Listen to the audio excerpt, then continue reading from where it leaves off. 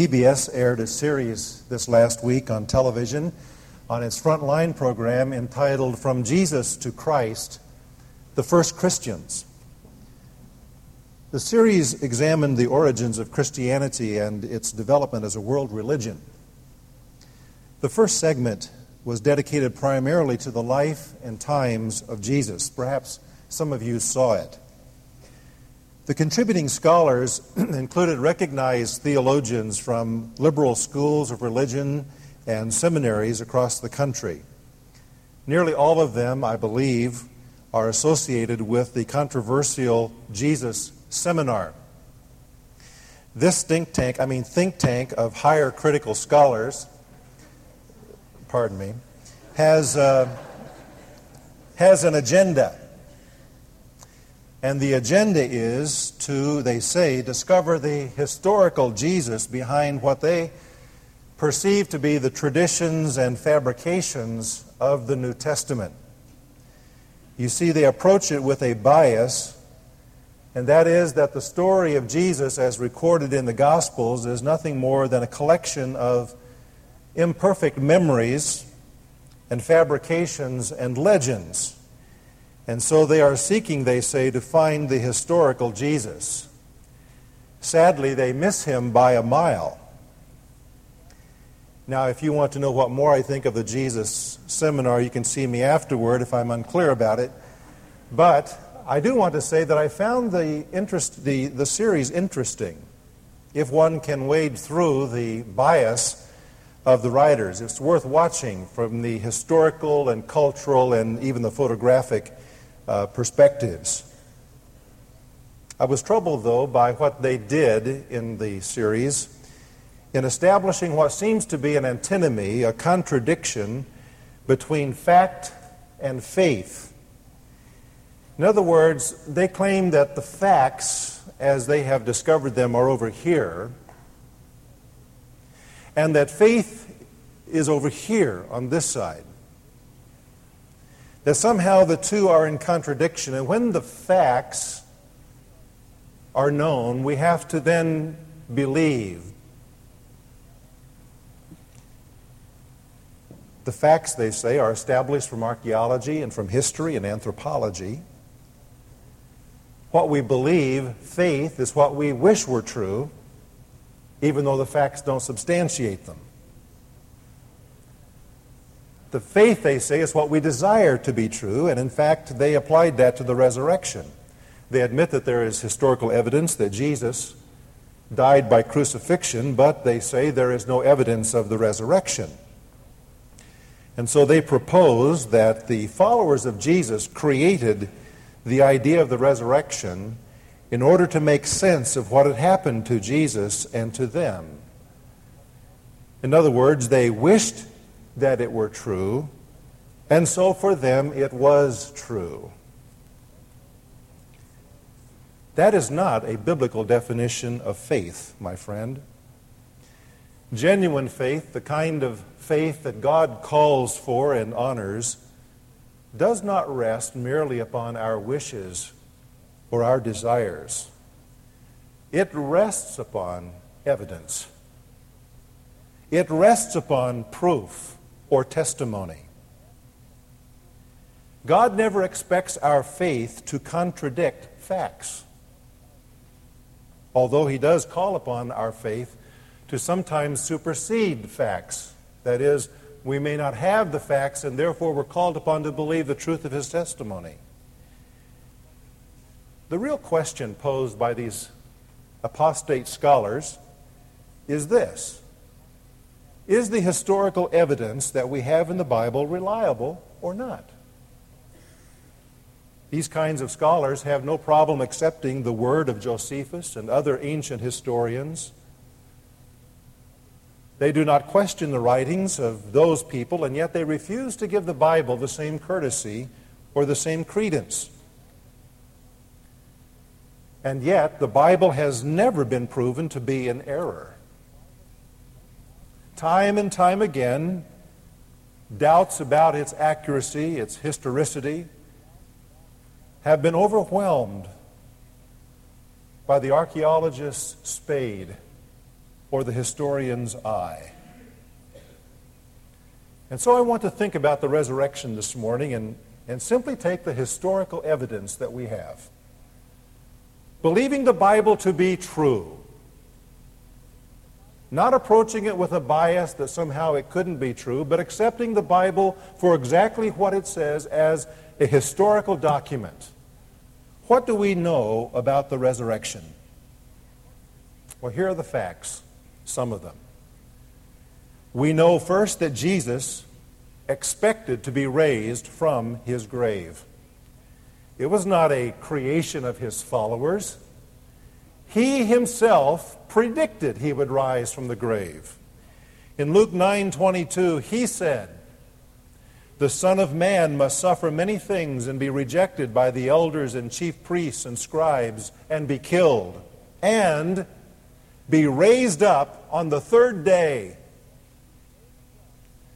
Later, again in the Gospel of Luke, chapter 18, verses 31 through 33, he warns the 12, "Behold, we are going up to Jerusalem, and all things which are written through the prophets about the Son of Man will be accomplished. For he will be delivered up to the Gentiles, and will be mocked and mistreated and spit upon. And after they have scourged him, they will kill him. And the third day he will rise again." So what do we know from the historical record? It is this, that Jesus expected to be raised from his grave on the third day. And my conclusion is this: if the resurrection had not occurred, every other thing that Jesus said would have been invalidated. Everything. We know that Jesus expected to be raised. Secondly, from the historical evidence, we know that his tomb was empty on the third day. Again, Luke, the master historian, by the way, every bit the historian that Josephus was, only more accurate. Luke, in the 24th chapter of his gospel, writes about the three women who were the first witnesses of the resurrection. On the first day of the week at early dawn, they came to the tomb bringing the spices which they had prepared, and they found the stone rolled away from the tomb. And when they entered, they did not find the body of the Lord Jesus. And it happened that while they were perplexed about this, behold, two men suddenly stood near them in dazzling apparel. And as the women were terrified and bowed their faces to the ground, the men said to them, "Why do you seek the living one among the dead? He is not here, but he has risen. Remember how he spoke to you while he was still in Galilee, saying, 'The Son of Man must be delivered into the hands of sinful men and be crucified, and the third day rise again.'" John recounts the eyewitnesses of the two disciples who first arrived at the tomb. He says, "Peter therefore went forth, and the other disciple," that's John himself, "and they were going to the tomb. And the two of them were running together, and the other disciple ran ahead faster than Peter, and came to the tomb first. And stooping and looking in, he saw the linen wrappings lying there, but he did not go in. Simon Peter therefore also came, following him, and entered the tomb.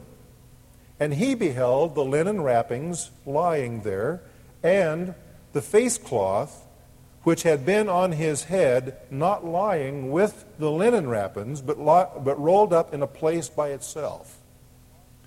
So the other disciple who had first come to the tomb entered then also, and he saw and believed." We know from the historical record that the tomb in which Jesus was placed after his crucifixion was empty on the morning of the third day. If the tomb had not been empty, Jesus' followers would have faced ridicule and been quickly dismissed. But they were not, because the tomb was, in fact, empty.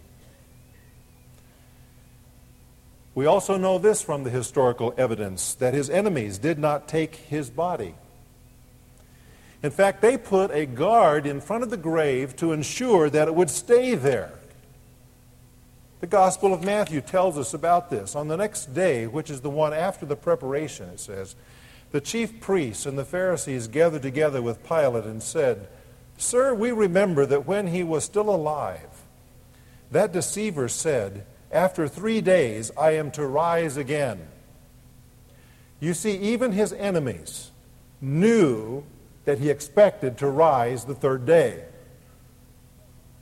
Somehow these scholars, 2 millennia later, haven't figured that out. Therefore, they said, "Give orders for the grave to be made secure until the third day, lest the disciples come and steal him away and say to the people, 'He has risen from the dead,' and the last deception be worse than the first." Pilate said to them, "You have a guard. Go, make it as secure as you know how." And they went and made the grave secure, and along with the guard, they set a seal on the stone, a Roman seal, so that if anyone broke it, he would be punished by death by Rome. You see, they were determined to keep his body in the grave. The last thing in the world they wanted to do was to take his body out of the grave. But they failed in their efforts. He rose from the grave, and later his enemies schemed to cover up what they could not explain. Matthew goes on to say, some of the guard came into the city and reported to the chief priests all that had happened. And when they had assembled with the elders and council together, they gave a large sum of money to the soldiers. They bribed them and said, "You are to say, 'His disciples came by night and stole him away while we were asleep.' And if this should come to the governor's ears, we will win him over and keep you out of trouble." And they took the money and did as they had been instructed. And this story, says Matthew, was widely spread among the Jews and is to this day. And so, what are the facts? The historical evidence is that his enemies did not have, nor could they produce his body. If, in fact, they had stolen his body, they could have produced it, and that would have been the end of Christianity. The Jesus Seminar scholars ignore the dilemma of the empty tomb, but it brings me to the fourth fact that we know from the historical evidence, and that is that his followers were transformed. We know this. The historical record says so. They were not in the mood to create some resurrection myth.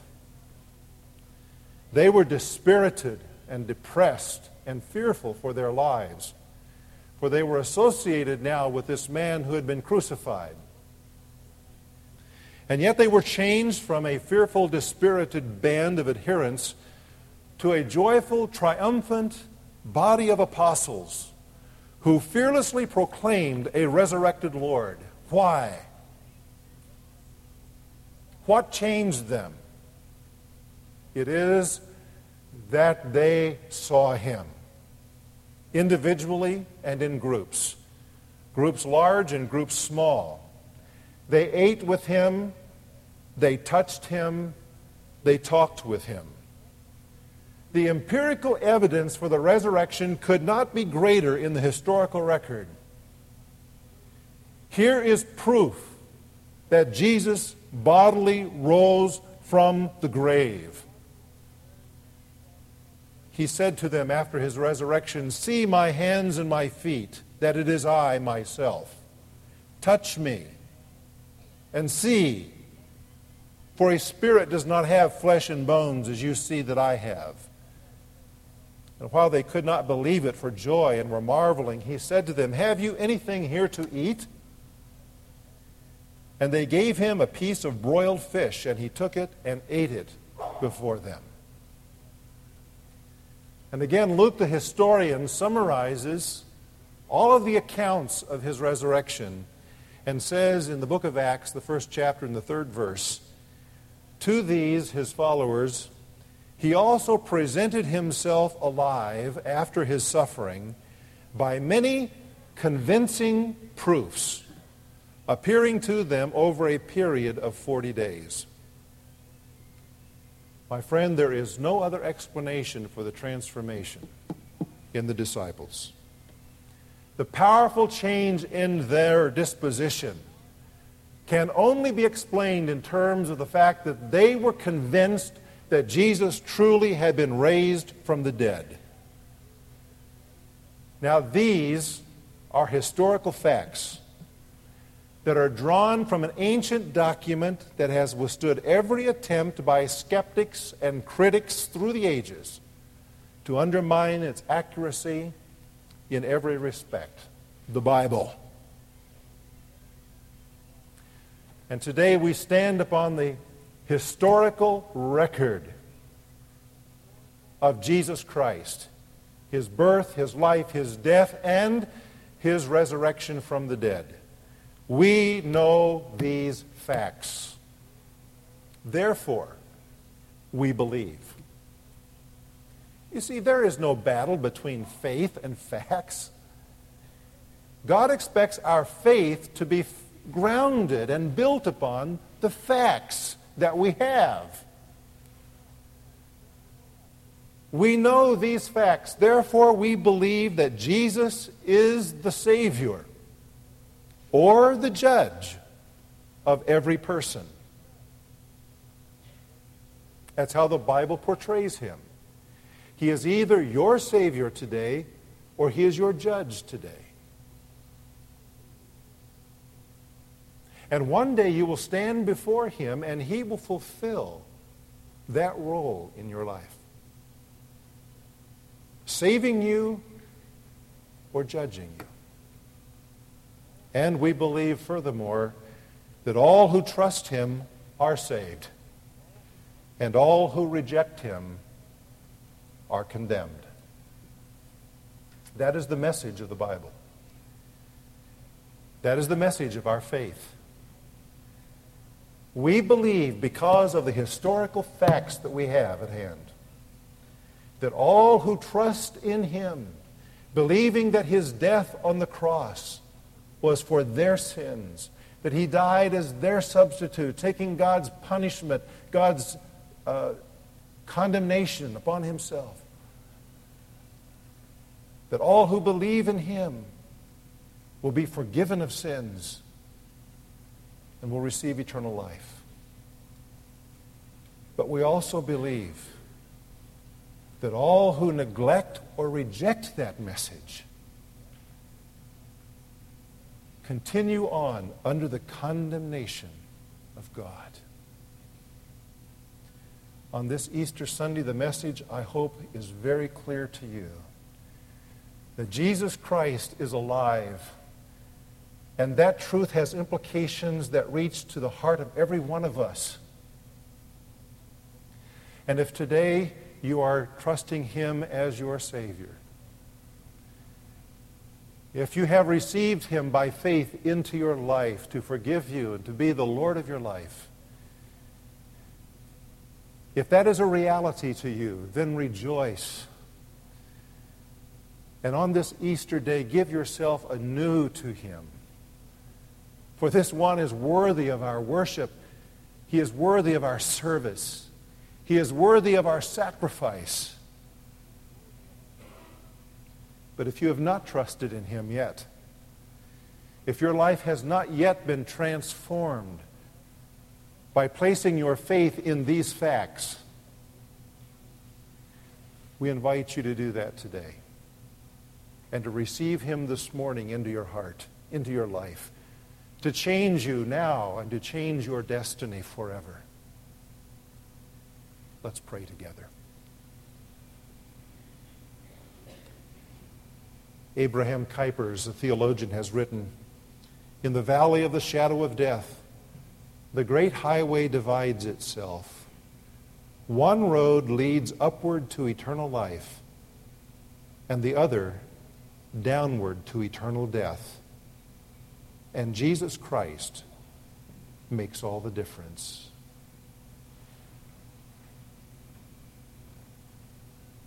Father, I pray this morning that there may be some friend who is here who will trust in the Savior, believing that Christ died for his sins, and in that faith find forgiveness and eternal life. And in that act of faith have his road changed so that he's no longer walking toward death, but walking toward life. May Jesus make a difference in that life today. And Father, may all of us who know you, who profess with our hearts deep, abiding faith, may we go out of here determined to live anew, to give ourselves afresh to the living Christ, yielding to the powerful Spirit of God who lives within us, experiencing every day the power of the resurrection of Jesus as we walk through this world. We thank you for the difference that Jesus makes. And we thank you for the truth, for the historical facts that you have given to us upon which our faith rests secure. Would you stand together with me and our heads are bowed? As we think about our lives ahead, let's just sing this chorus. Because he lives, I can face tomorrow. Because he lives, I can face tomorrow. Because he lives, all fear is gone. Because I know he holds the future, and life is worth the living just because he lives. And all God's people said, Amen. God bless you and a blessed Easter to you. We're dismissed.